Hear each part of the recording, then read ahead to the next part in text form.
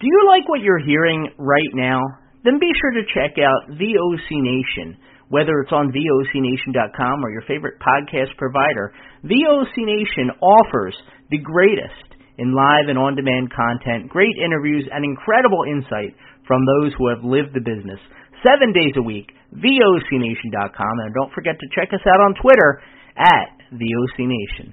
Welcome to another edition of Bumps and Thumps, the talk of wrestling. I'm Brian Ferguson. My guest today, returning guest, legend, historian, the man himself, Mr. George Schire. George, thank you for coming on again. I really appreciate it. I'm always excited to do your show. I'm excited too. I learned so much when we're talking. It's great. I love it. So, all right, folks. Today we got a special kind of edition here. We're going to talk about something different. So the ratings is what I want to talk about with George today.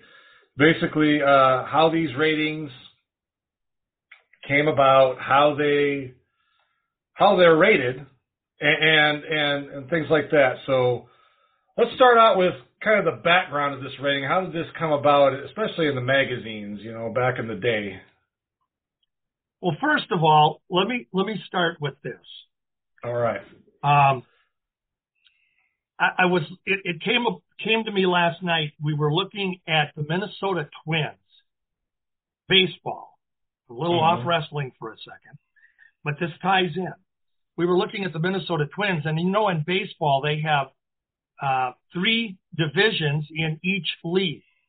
Mm-hmm. So we the Twins are in the American League Central Division. And currently, as I'm talking to you, we are in first place in their little rating system of the 5 teams that are in the Central Division. Now, we have 30 baseball teams, and this will all tie into the wrestling that we're going to talk about. We have 30 Major League Baseball teams, and the Twins are in the AL Central Division. They are in a division of 5 teams, and the Twins currently are in first place with a record, 1-loss record, of 26 wins, 24 losses. Now, I find that interesting only in the sense that for all practical purposes, they're pretty close to a 500 baseball team. Mm-hmm. And generally speaking, when you think of people on top, teams on top, and this will lead to wrestlers later, you think they should have this great record. Now, here's the interesting part. The Twins are going to be starting a series of the next baseball series here against the Toronto Blue Jays, who are in the American League Eastern Division. Now, here's the fun part. In the Eastern Division, they have the Yankees, the Red Sox, obviously the Blue Jays. They have Baltimore, and who am I forgetting here? It doesn't really matter. But here's the interesting thing. The Blue Jays, who are coming in to be our next opponents, are in that division, and they are number 5 in their division, but they have the identical 1-loss record that the Twins do, which is 26 and 24. So that's the interesting part of it, is that in the Central Division, the Twins are number 1, but if they were the Blue Jays in the Eastern Division, they're number 5.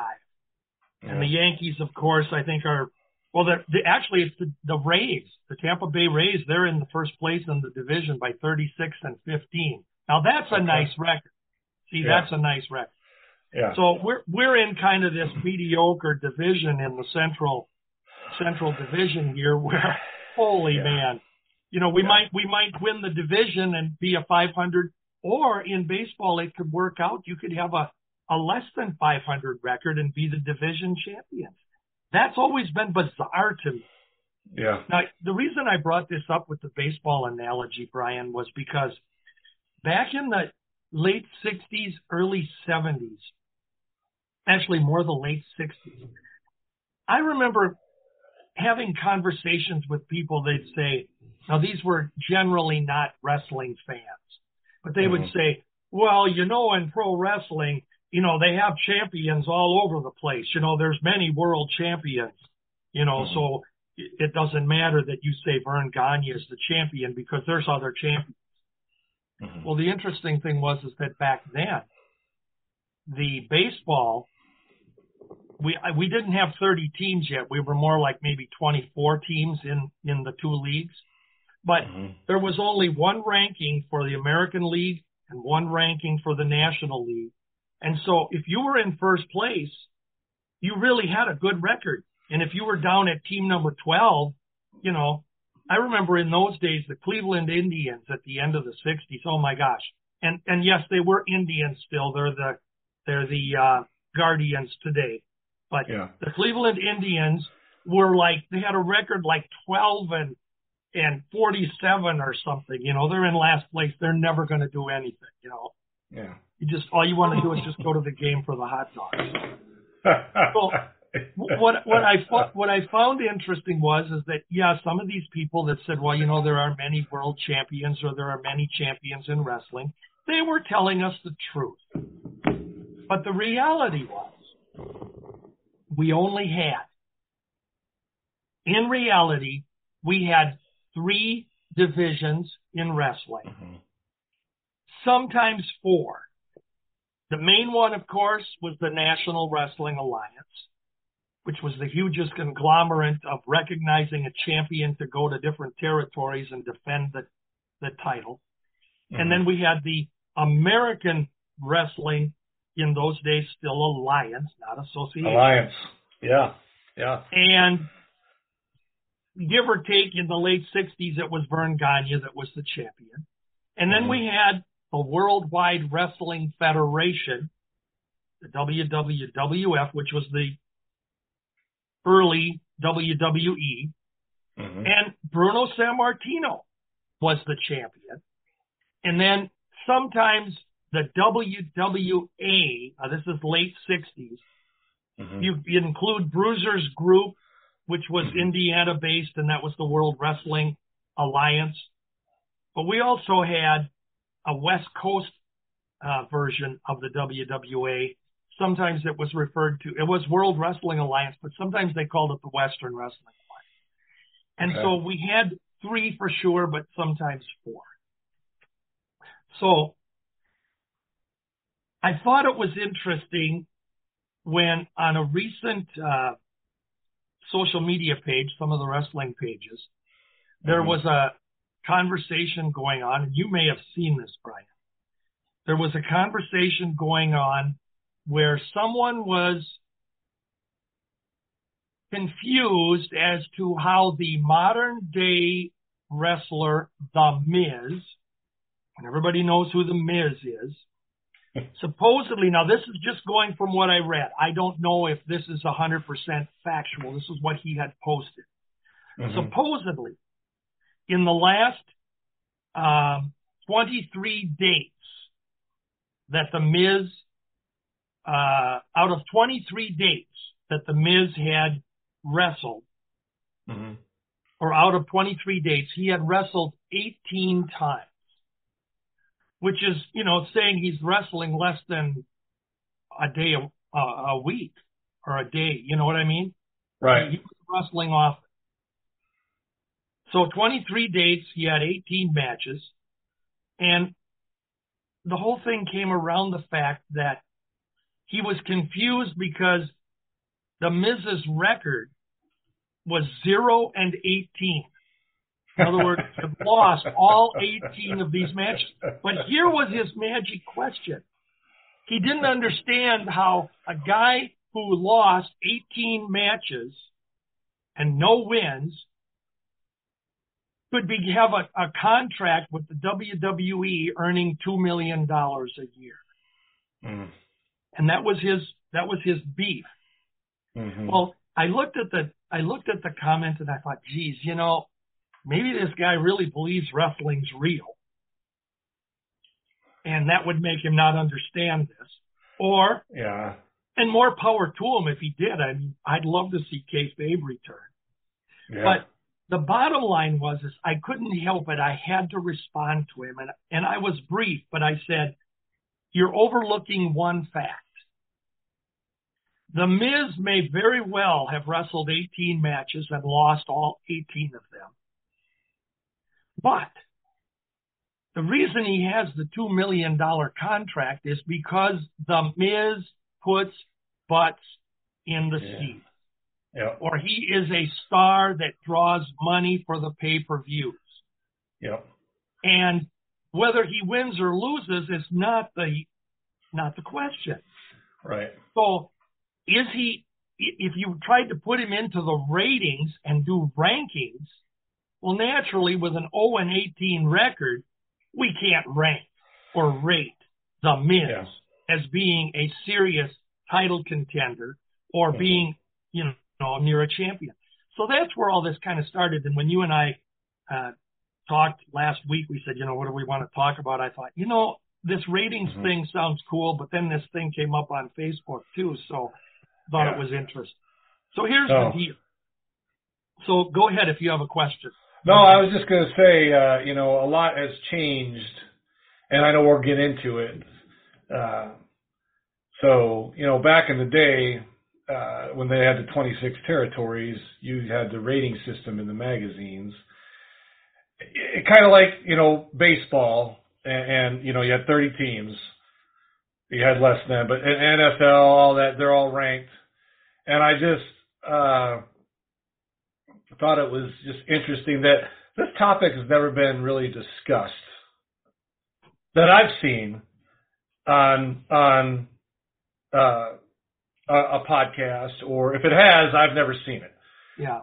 So I'm so glad that you're on here today, and I didn't mean to jump in, but I want to hear it from you on. Okay, so let's get to the meat and bones of this. The rating system. Let's look at the obvious thing right up front. Mm-hmm. There was never any of the wrestling promotions, and in this case, we'll just use the 3 or possibly 4 that we just discussed. WWF, AWA, NWA, WWA. Neither of these alliances, organizations, ever officially put out any type of ranking or rating of their particular wrestlers. When you get to the magazines, which back in the 60s and the 70s were, for the most part, all of them were East Coast published, out in New York or whatever. And it was always interesting because if you picked up one of those newsstand magazines, and we're just going to go till the 60s and the very early 70s, more than likely Bruno Sammartino was the guy listed as the champion or the top contender. Obviously, he was the champion after 63. And that made sense because where they were published. So there was a certain bias there. You've got to buy into that they're published in New York. Naturally, the bias of the people doing the magazine. And that was the whole thing. The editors and the writers of the magazines, or in this case, the publishers, they decided who they wanted to push as being the top contender or the top wrestlers. Yeah. I looked back. I thought this one was interesting to start with, and I'll hold this up. Oh. This is the January 1969 issue, or I'm sorry, the June 69 issue of Wrestling Review. And on the cover, they have the headline, which is Dory Funk Jr. wins NWA title. And Dory Jr. had won that title back in February 11th of 1969. Now, with the news magazines, the issue is dated June. The actual title change took place in February, but the magazines were always about 3, 4, 5 months behind as far as publishing goes. So if something happened today, you may not hear any thing about it, for 4 months down the road in the magazine. Right. Okay. So what was interesting is I looked in this magazine's rating page, and back in this day, Wrestling Review, they would just list the top. They didn't have alliances or divisions or anything. They had a ratings page, and they listed in this one the top 30 wrestlers. So here we are in the June issue of Wrestling Review, and we've got the top 30 wrestlers ranked in their column. Here's the interesting part about it.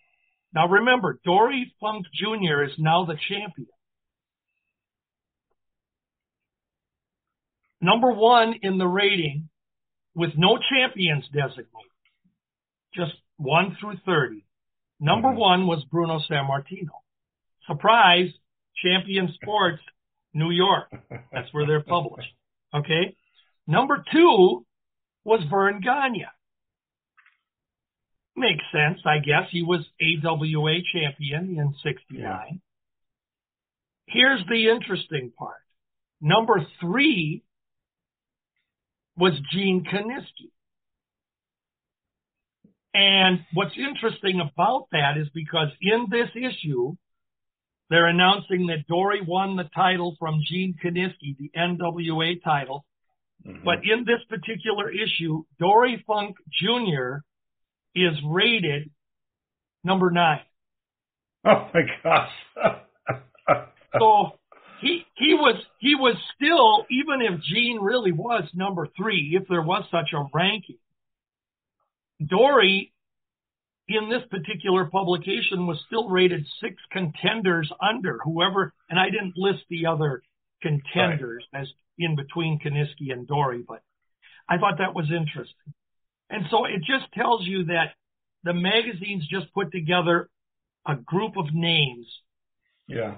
And some of them you could look at and you go, and I did this as a kid. I look at him, I go, how can that guy even be rated? He doesn't even hold a title in any territory. He hasn't been to any of the big 3 territories. But sometimes they were trying to be fair and they'd include a person in there. And, well, here's the ones that were rated above Dory, who I said was number 9. Fritz von Erich, Ray Stevens, Bobo Brazil, Lou Thez, who wasn't even wrestling much or regularly at the time, and Dick the Bruiser. Those were the guys rated above it.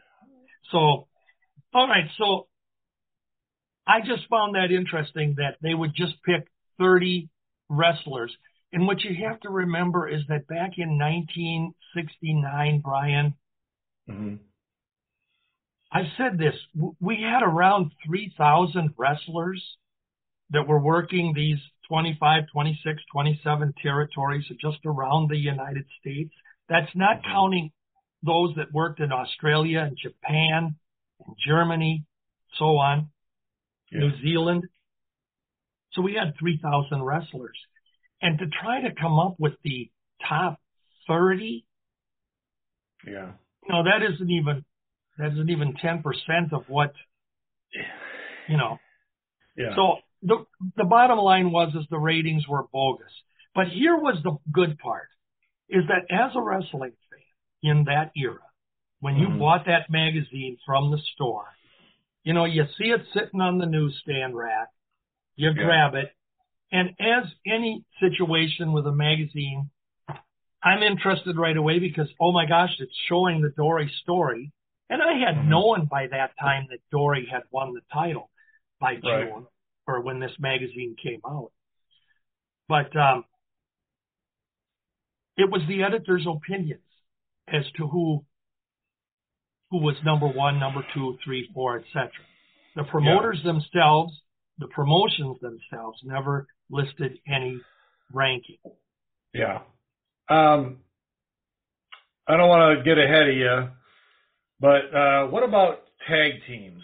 When I was a kid in the 80s, they had the top 10, then the top 10 wrestlers, and then they had the top 10 tag teams, and then they would have it by territory, you know. And I don't want to get ahead of you too much because I'm sure you're going to get into that. No, and actually you're tying right into what is okay. kind of next in my thought. Okay, so when did that come about, and how do you think that did come about? Well, first of all, again, each magazine that was published, now back in the late 60s and the very early 70s, the magazines that we had on the market was Wrestling Review, which I just showed you a copy of. We had Wrestling World, and we had Ring Wrestling, or it was The Ring Wrestling was the title of the magazine. And then it was in the very beginning formation of what was going to become later on, a decade later, known as the After magazines. But we had the early versions of the Wrestler magazine and Inside Wrestling magazine. There was a magazine here and there that would show up, but those were the primary ones. Wrestling Review, Wrestling World, and the Ring Wrestling with these newcomers coming in, the Wrestler and Inside. And with regard to tag team, I told you kind of led into this. Okay. It's not very often that I even prepare stuff like this, but I hold up this issue of Wrestling World. Okay. And this one is cover dated February 1966. Okay. Now, one of the headline stories right here, it's Hennig and Race were highlighted as being one of wrestling's most hated tag teams. So naturally, there was a story on Hennig and Race in February of 66, which means this magazine was on the newsstands. Probably, if you go back 3 or 4 months before that, it was around October of 65 is when this magazine would have been available. Now, truth be told, in October of 65 or thereabouts, Larry Hennig and Harley Race, they were one of the top tag teams. The interesting thing about tag teams was there were always teams that would hook together and stay together for a period of time. Let's put some longevity between them. Hennig and Race had been together as a team since October of 64.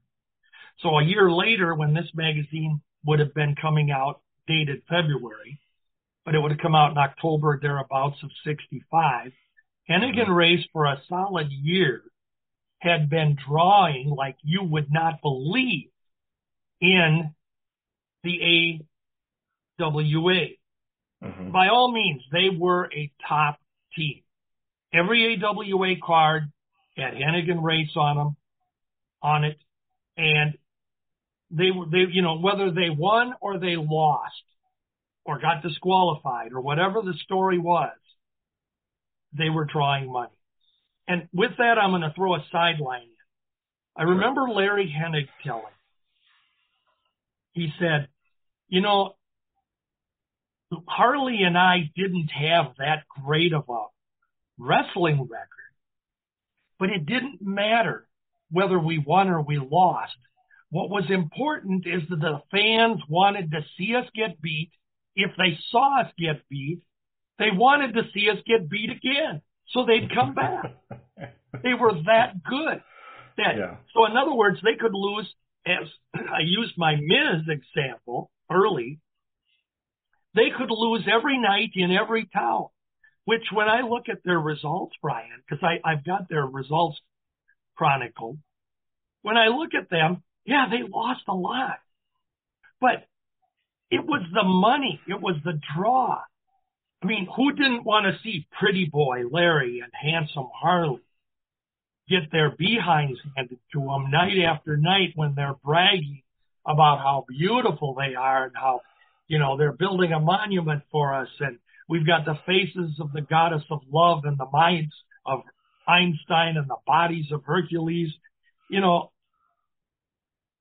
want to see them get beat. So that was the key. So in this particular magazine, now I bring that one up because you mentioned tag teams. Well, in Wrestling World, they did start, I think they were one of the first, where they had 3 little sections, blocks in there on a page, and they'd have the American Wrestling Alliance, the National Wrestling Alliance, the WWF, it was still in those days. And they would list the top 15 wrestlers in each, singles wrestlers in each of those columns. But for some reason, they only listed one box with the top 15 tag teams. Okay. Interestingly enough, those tag teams that were listed were not alliance or territory. They were all over the place. So in this particular issue, Hennig and Race were actually listed with a picture as champs. And then they had the 15 challengers, the top 15 teams. Now, this is the interesting part. Of the 15 teams that were listed, only Bruiser and Crusher, Igor and Ivan Kelmakov, they were the only 2 AWA tag teams, other than Hennig and Race, who were listed as the tag team champions. Now, they didn't say in the ratings that they were AWA tag team champions. They just said champions, Hennig and Race. So as a reader, as a fan back then, you look at it and you go, well, of all the tag teams in the world, Hennig and Race are the world champions. And there was, truth be told, there were only 2 alliances at the time that were officially, as a promotion, recognizing champions. One was the AWA, and the other one was the WWF. They would list their champions of the day in their promotion. So I looked down this listing of the 15 teams, and I said Crusher and Bruiser were number 2, actually. Or actually, they were the number 1 contenders. That's what it was listed as, number 1. But I found it interesting that Mighty Igor and Ivan Kilmakov were listed number 6 out of 15 as the top challengers. Now, going back to that 1-loss record, I can tell you for a fact that Igor and Ivan were drawing really well as challengers to Hennig and Race and some other, heel teams in the territory, AWA. Right. But they weren't winning.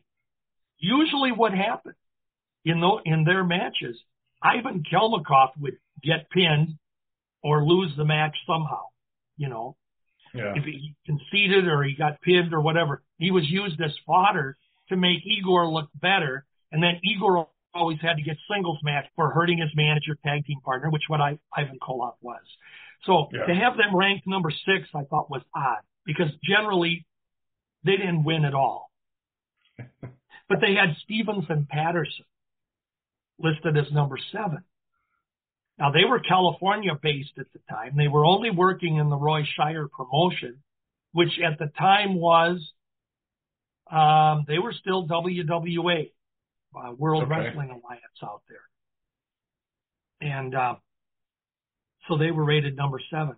But here's an interesting thing. They had the Assassins, which at that point would have been Joe Hamilton and Tom Renesto under the masks. They were listed number 9, and they were only in the South. They didn't wrestle outside of Atlanta and Florida, whatever. Another team that was listed, which I thought was really interesting, they were ranked number 14, and it was the Destroyer and Billy Red Lions. Now, what was interesting about their being ranked number 14 is they hadn't teamed together for about a year at this point. So how do you remain in the ratings or the rankings if you're not even teaming? Yeah. And then there was one more that I thought was really interesting. The German team of Kurt and Karl von Bronner, who were huge at the gate. Let me tell you something. They wrestled all over the South and in the Mid-South, and they were huge. They were ranked in this particular ranking as number 2 contenders. Again, supposedly to Hennig and Race. But what's interesting about it is that the number 11 tag team ranked was the German team of Kurt and Skull, or Karl von Stroheim. Now, the reason that's interesting is because one of the von Brauners was also one of the von Stroheims. Okay? So, in other words, yeah, he gets ranked twice. That's the way those ratings worked. Then they had the Miller brothers ranked in there. They had the Tolos brothers. In 1966, Murphy and Bernard are listed. They were a hot team. But it was, as you say, in this particular case, for some reason, Hennig and Race got the nod. Now, it also could be, who knows, because of this particular issue, Hennig and Race were the lead story about how hated they were. So it made sense that they would be champs. Yeah, I have a question on that. So, there's different teams and different people across the country ranked. And in those days, there was no social media.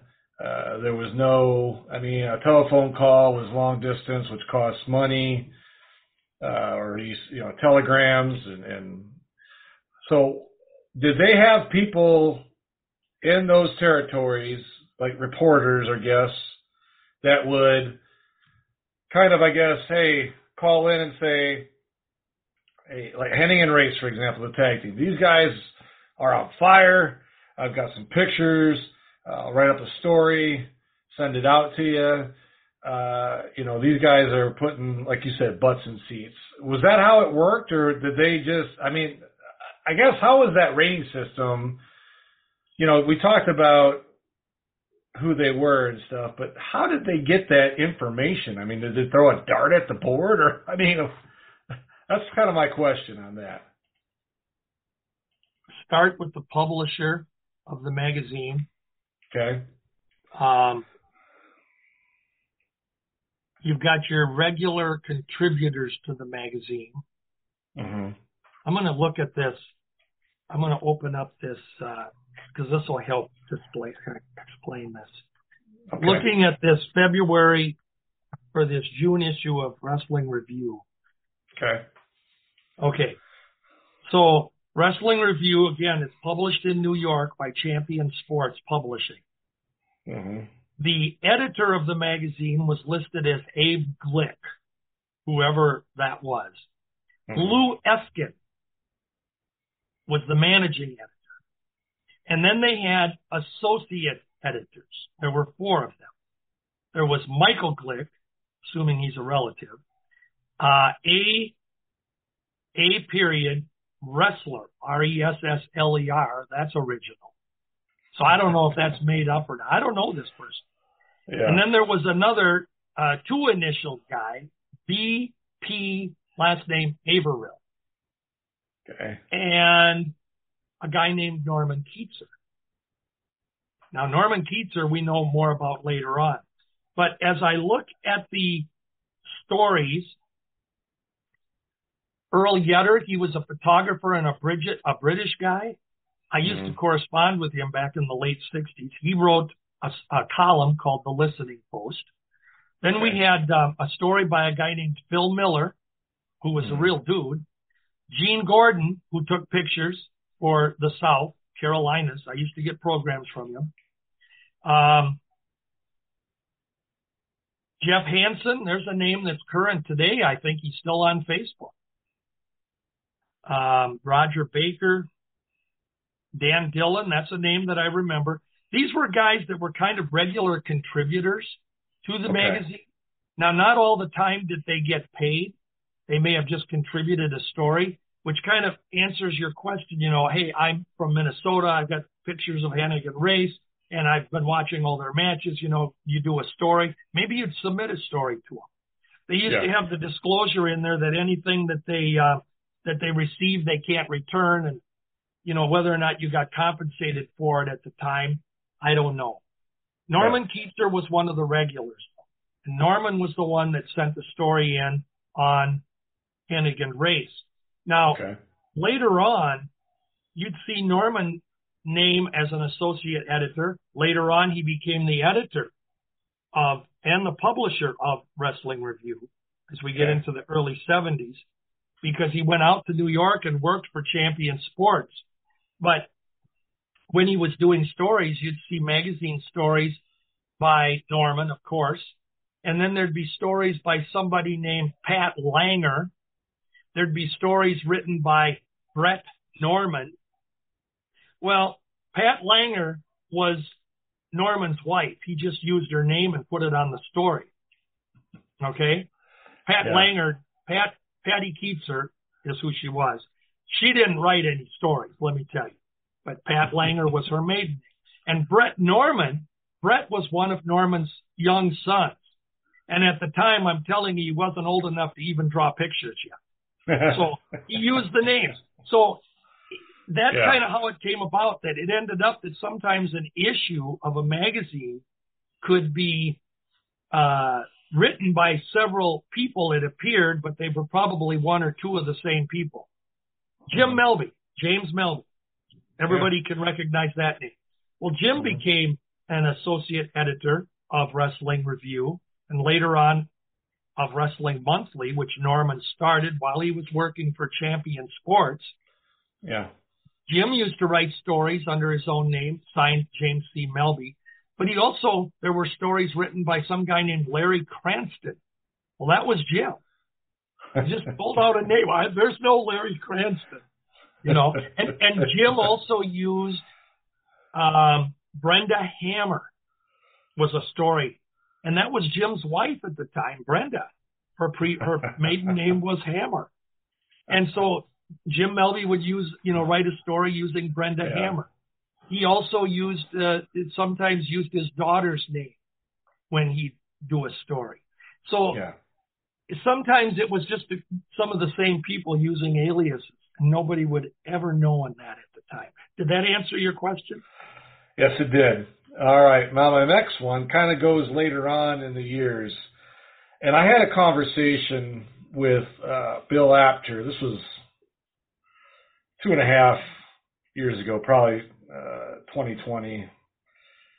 Now, he told me later on that he would call these promoters at times and say, hey, they knew who the champion was, if it was, Pedro Morales or San Martino, or if it was Gagne Bockwinkel, or NWA, it could have been Harley Race or Flair or Dusty Jack. Anyways, my point is that he would say, okay, who do you consider your top 10 in singles?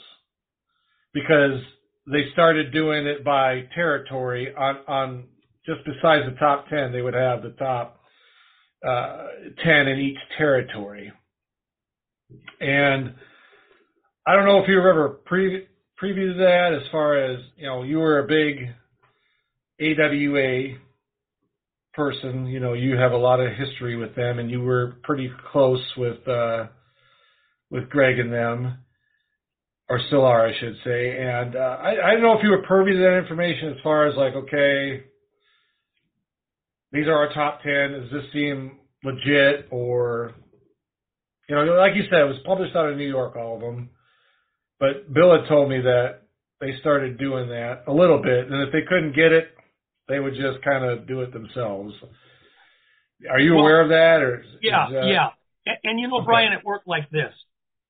Really, it was easy by the time Apter was doing the magazines, when they were going to go to their separate, AWA ratings, NWA ratings, to list the top 10 or 15, whatever they would list. I think normally their magazines were top 10. Well, all you had to do was look. If you were at the AWA in 1970, let's just pull out a year, 1971. You pull out 1971, and you look at the AWA, and you say, okay, let's see who's in the AWA. Well, we had Vern Gagne as champion. Then we had Nick Bockwinkel. We had Ivan Koloff. We had Ray Stevens. We had Hercules Cortez. We had Red Bastien. We had the Crusher. So you look down, you say, okay, well, here's, 8 or 10 names. It's easy just to put them into the magazine in some sort of an order. It is possible that if he talked to, if after would have, I mean, I don't know if he ever talked to Vern Gagne. I can't imagine Vern even discussing it, but if he did, or Wally Carbo, they would say, well, yeah, the Crusher's hot here. He's selling out all over. Okay, well then Crusher's, you know, it goes back, it almost goes back to that Miz thing that we just touched on, that you're going to rank a guy who is drawing money. And with wrestling, you know, like we talked about our baseball analogy at the beginning. Well, those are real concrete figures. The team won, the team lost. It's not at least we don't think it is, a rigged sport. Okay. I don't know. Sometimes I wonder, but, my wife always tells me that she wishes she'd have known me before I found out that wrestling was not real, and before there was I didn't know there was a Santa Claus, because I would have been a better person. Because now I think everything's rigged. I think everything's rigged. She goes, you watch too much wrestling. But whether or not they talked with Wally about that, I think it was easy just to say, you know, the Crusher, Nick Bockwinkel, the guys that I mentioned for 1971. Well, yeah, sure, you're going to rank those top 10 guys, put them in some order. And logically, it could have been, you know, if you looked at the Crusher, at his record, the Crusher didn't always win. The Crusher got disqualified. The Crusher got counted out of the ring. The Crusher lost because of some skullduggery from the opponent. But it didn't matter because the Crusher drew. The fans would always come to see the Crusher. So he might have been the number one contender just based on that. The other thing about the ratings is that, again, when you pick up one of those magazines, you look at it and you say, oh, look, and it was all for conversation. 2 fans, 3 fans sitting together, and you go, well, look, Bruno's rated higher than so-and-so. Well, I don't think he's that good. It was just conversation. It allowed them to discuss wrestling. Whether or not the rankings or the ratings were factual or actual ratings, didn't matter. It let the fans talk. Well, my guy's better than your guy. Look at, he's rated above your guy, you know. It was just, it was food for thought. No, I agree. And I'll tell you, you know, you and I are involved in the WFIA, the Wrestling Fans International Association. We just started this a few months back, and we're getting this newsletter going. And, you know, right now we're kind of in the infamy of it, if you will. Infancy, excuse me. Infancy. Yes, wrong term first time, apologies. Infancy of it. Hey, what did Roger Kent say? That's why they put erasers on pencils. That's right, So, you know, nowadays in the magazines, or magazine, because there's only like 2 now, I haven't looked at any for a long time, but it's, you know, WWE, AEW, maybe Impact, but there's not really a, you know, back before 1990, there were 26 territories, and you had probably at least 10 of them listed in the magazine as a rating, and then your top 10 of all from, you know, how they ranked the top 10 tag teams and top 10 wrestlers, and then they had each by territory. We're trying to get back to that, but it's hard. Do you think that's a lost art as far as the rankings and ratings of today, that they don't get those, you know, because AW, they're all territories, right? You didn't have, how do you say, a national exposure other than the magazines of these territories, right? You didn't have Worldwide Wrestling Federation in California because the only way you could get that information was either by exchange like you used to do, programs, or the magazines. Do you think that's a lost art as far as the ratings go? Because I think it is, personally. What's your thoughts on it? Well, I'm going to go back, as you say that, and I'm going to go back to the Wrestling World magazine that I showed you here. Yes. from February of 66. So in their rankings, their ratings, as I told you, they had 3 boxes, AWA, NWA, WWF, and then they had just 1 box for the tag teams. Mm-hmm. Without looking, there may have been a women's division in here. I haven't looked at the ratings, but there may have been a women's listing of champions. I don't know. But here's what was interesting about their top 15. Let's just look at the AWA. Their top 15 rated wrestlers in that particular issue. At the time, the Crusher was the AWA champion. Briefly, but he was the champion. They had Vern Gagne listed as number 1 challenger. They had Mad Dog listed as number 2 challenger, which made sense because those 3, Crusher, Gagne, Dog, they exchanged the title sort of back and forth there for a year or so.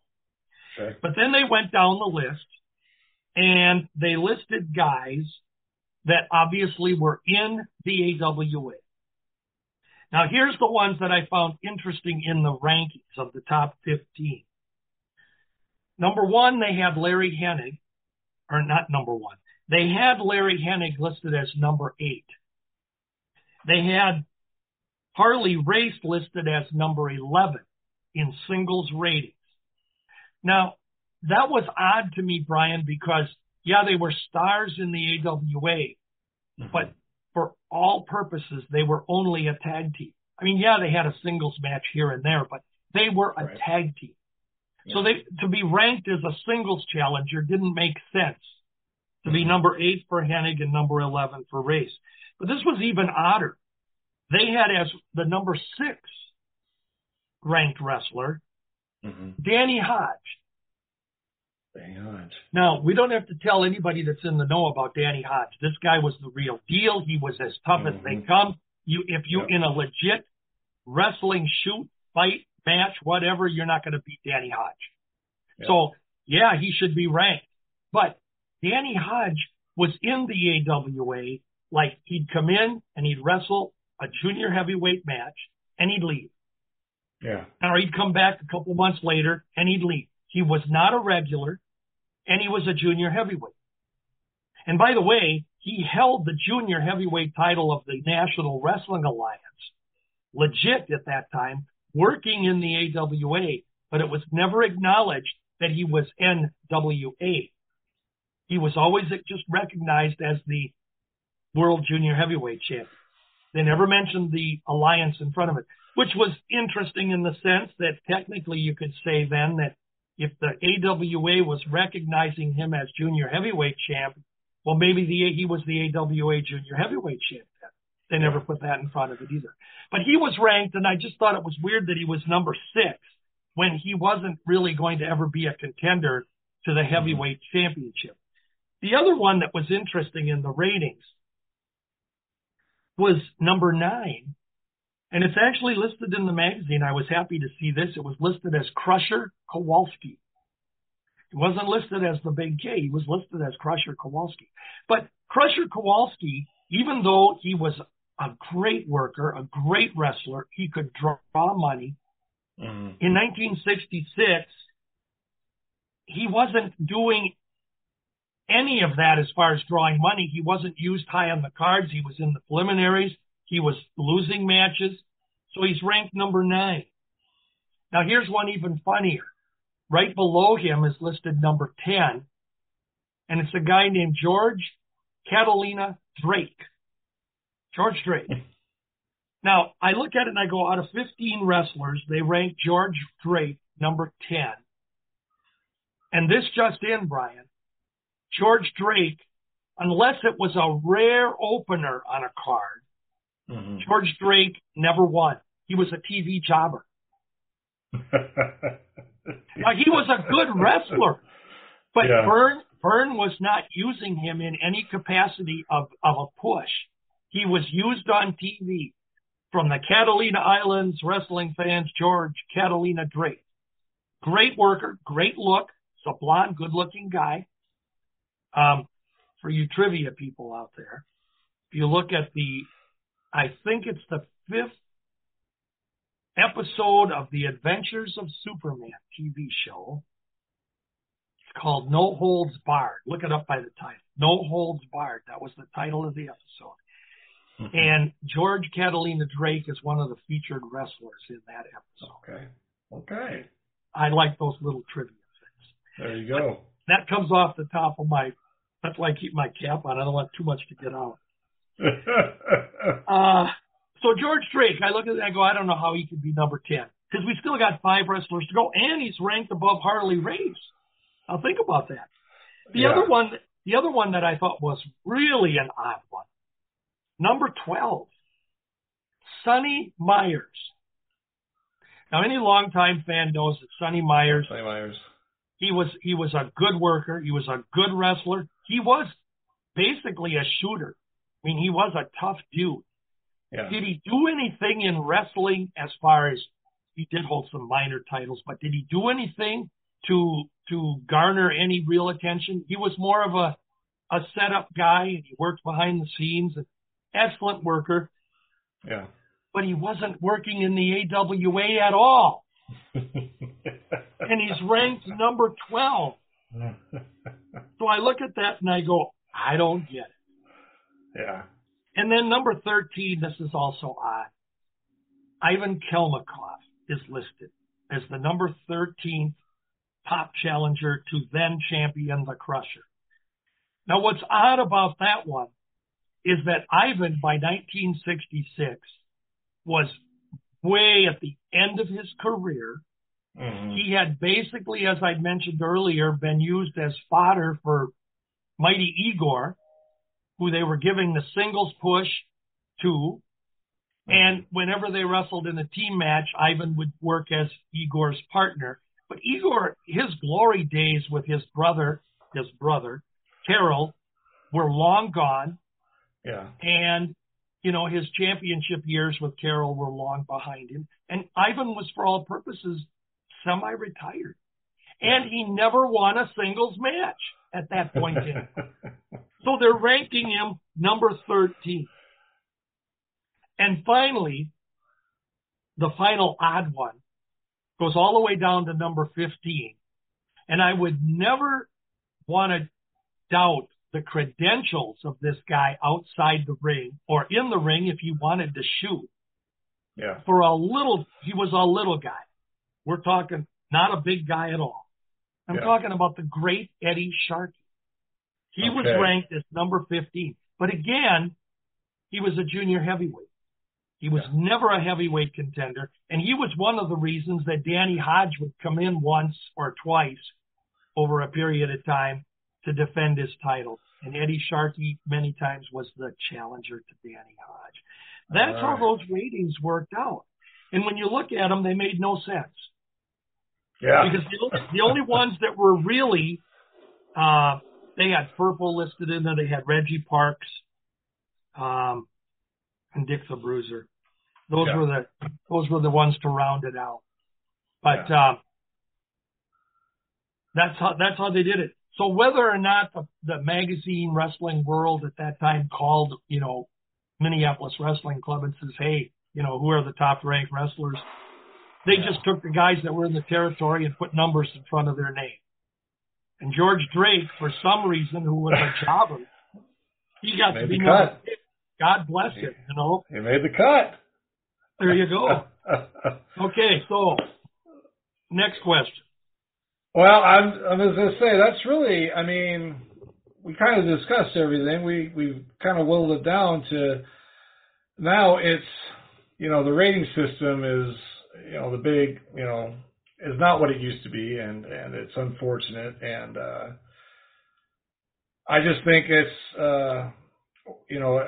like for us, like the Wrestling Fans International Association T-shirt I'm wearing, we're trying to get back to that, where we have people send in match results, things like that, articles and pictures, and get that stuff in this newsletter that we're doing bi-monthly. So I'm putting a little advertisement out there. Go to this website, thewfia.org. Sign up. It's free. If you're a member right now, if you become a member, you get the digital newsletter for free, the hard copy, the prices on the website if you want that. You just fill out a quick form and they'll send that out to you. George is a senior advisor to that organization. Thank you. We really appreciate his advice and giving us input when we have these meetings. I am the executive assistant director. I'm not the man.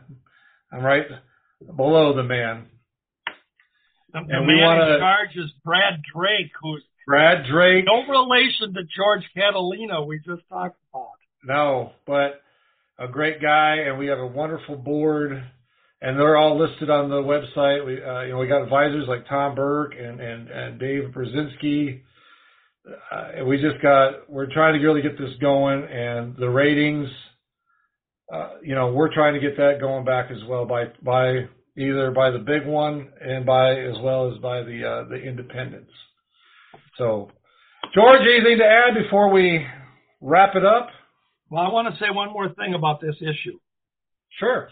At the top right up here, you'll see it says they're going to take a look inside this issue at the top 50 wrestlers. Special look at the top 50 wrestlers. They actually list little bios, little pictures and little bios of the top 50, as they're calling. What I found was interesting, and this ties into our ratings discussion. What I found interesting is when I looked at the top 50 that they're ranking, listed as number 4 was Cowboy Bob Ellis. Now, Bob Ellis was a great worker, a great wrestler, a great draw. But what was odd about him being listed in the top 50 wrestlers is that nowhere in any of the alleged official ratings rankings was Cowboy Bob Ellis listed anywhere. So that's a contradictory. And then the other one that I found interesting was they had Ronnie Etchison as one of the top 50 wrestlers. They had him ranked at number 43. Now, Ronnie Etchison by 1966 had been wrestling for about, I think like 23, 24, 25 years. He'd been around. Wow. Good worker, good guy, good wrestler. I think he could shoot. But he was, at that point in time in 1966, he was not in any equation drawing money. If he was working, he was in an opener or, in a low card putting someone over. But he was ranked as one of the top 50. So I wanted to just share that tidbit because that tells you how they just come across a lot of times with names. The interesting thing is of their top 50, I think they got this one right. Number 1 was Lou Thez. I think we got to start with Lou Thez in post-World War II. I think we always have to start with Lou Thez if you're going to rank legitimately, at least up to that time. Yeah. But it was interesting because Vern Gagne was number 3. I would have thought he would have been higher. They had Johnny Valentine listed. He wasn't in any of the rankings or ratings in any of the magazines at the time. So that was kind of odd. Here is the final thing I want to touch on. All right.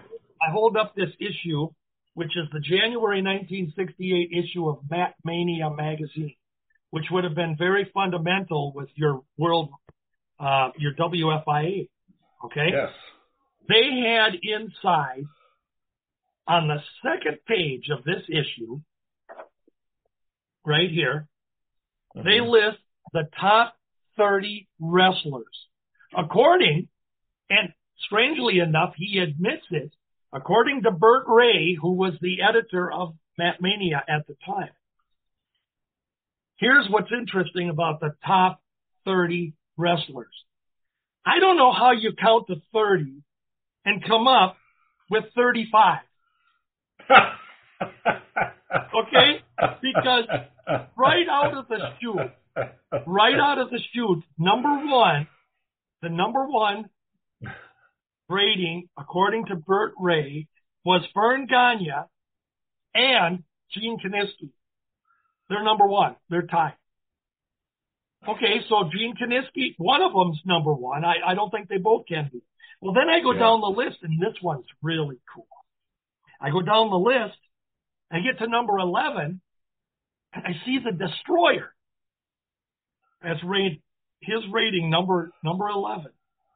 Okay, that's cool. Well, then I get down to number 14, and they have Mad Dog Bashan and Dr. X. Tied. They're tied. But the odd part of it is that Dr. X is the Destroyer. So how can he be number 11 and number 14 and be tied? And then I get down to number 22, and they listed Carl Gotch and Gorilla Monsoon in the same number. And then right under him, they have number 23, Billy Robinson, and Tim Woods, who modern fans or later fans would know as Mr. Wrestling. Right, and then towards the bottom, we have two more. We have number 28 is Don Leo Jonathan and Spiros Arion, who was an East Coast wrestler. Yep. And then under him, we have Gordon Nelson, and it's listed as Kanji Inoki, which is Antonio Inoki later on. Okay. He was working in California as Kanji Inoki. Okay. But the whole premise here is you're going to list your top 30 wrestlers, but you list 35. It just doesn't. Somehow you got to take somebody off the list. And you listed somebody twice. Yeah, and the Dr. X one just cracked me up. I said, oh, for the love of Peter, the Destroyer, and this was 1968. So the Destroyer, and that's even funnier, to rank the Destroyer number 11. And by January of 68, the Destroyer had not appeared on any cards for at least 5 months.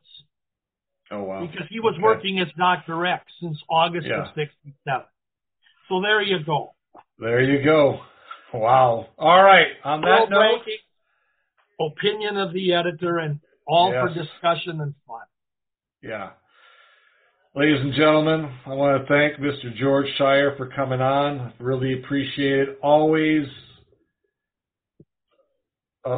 bountiful of knowledge and information and factual. I mean, I've been to his house.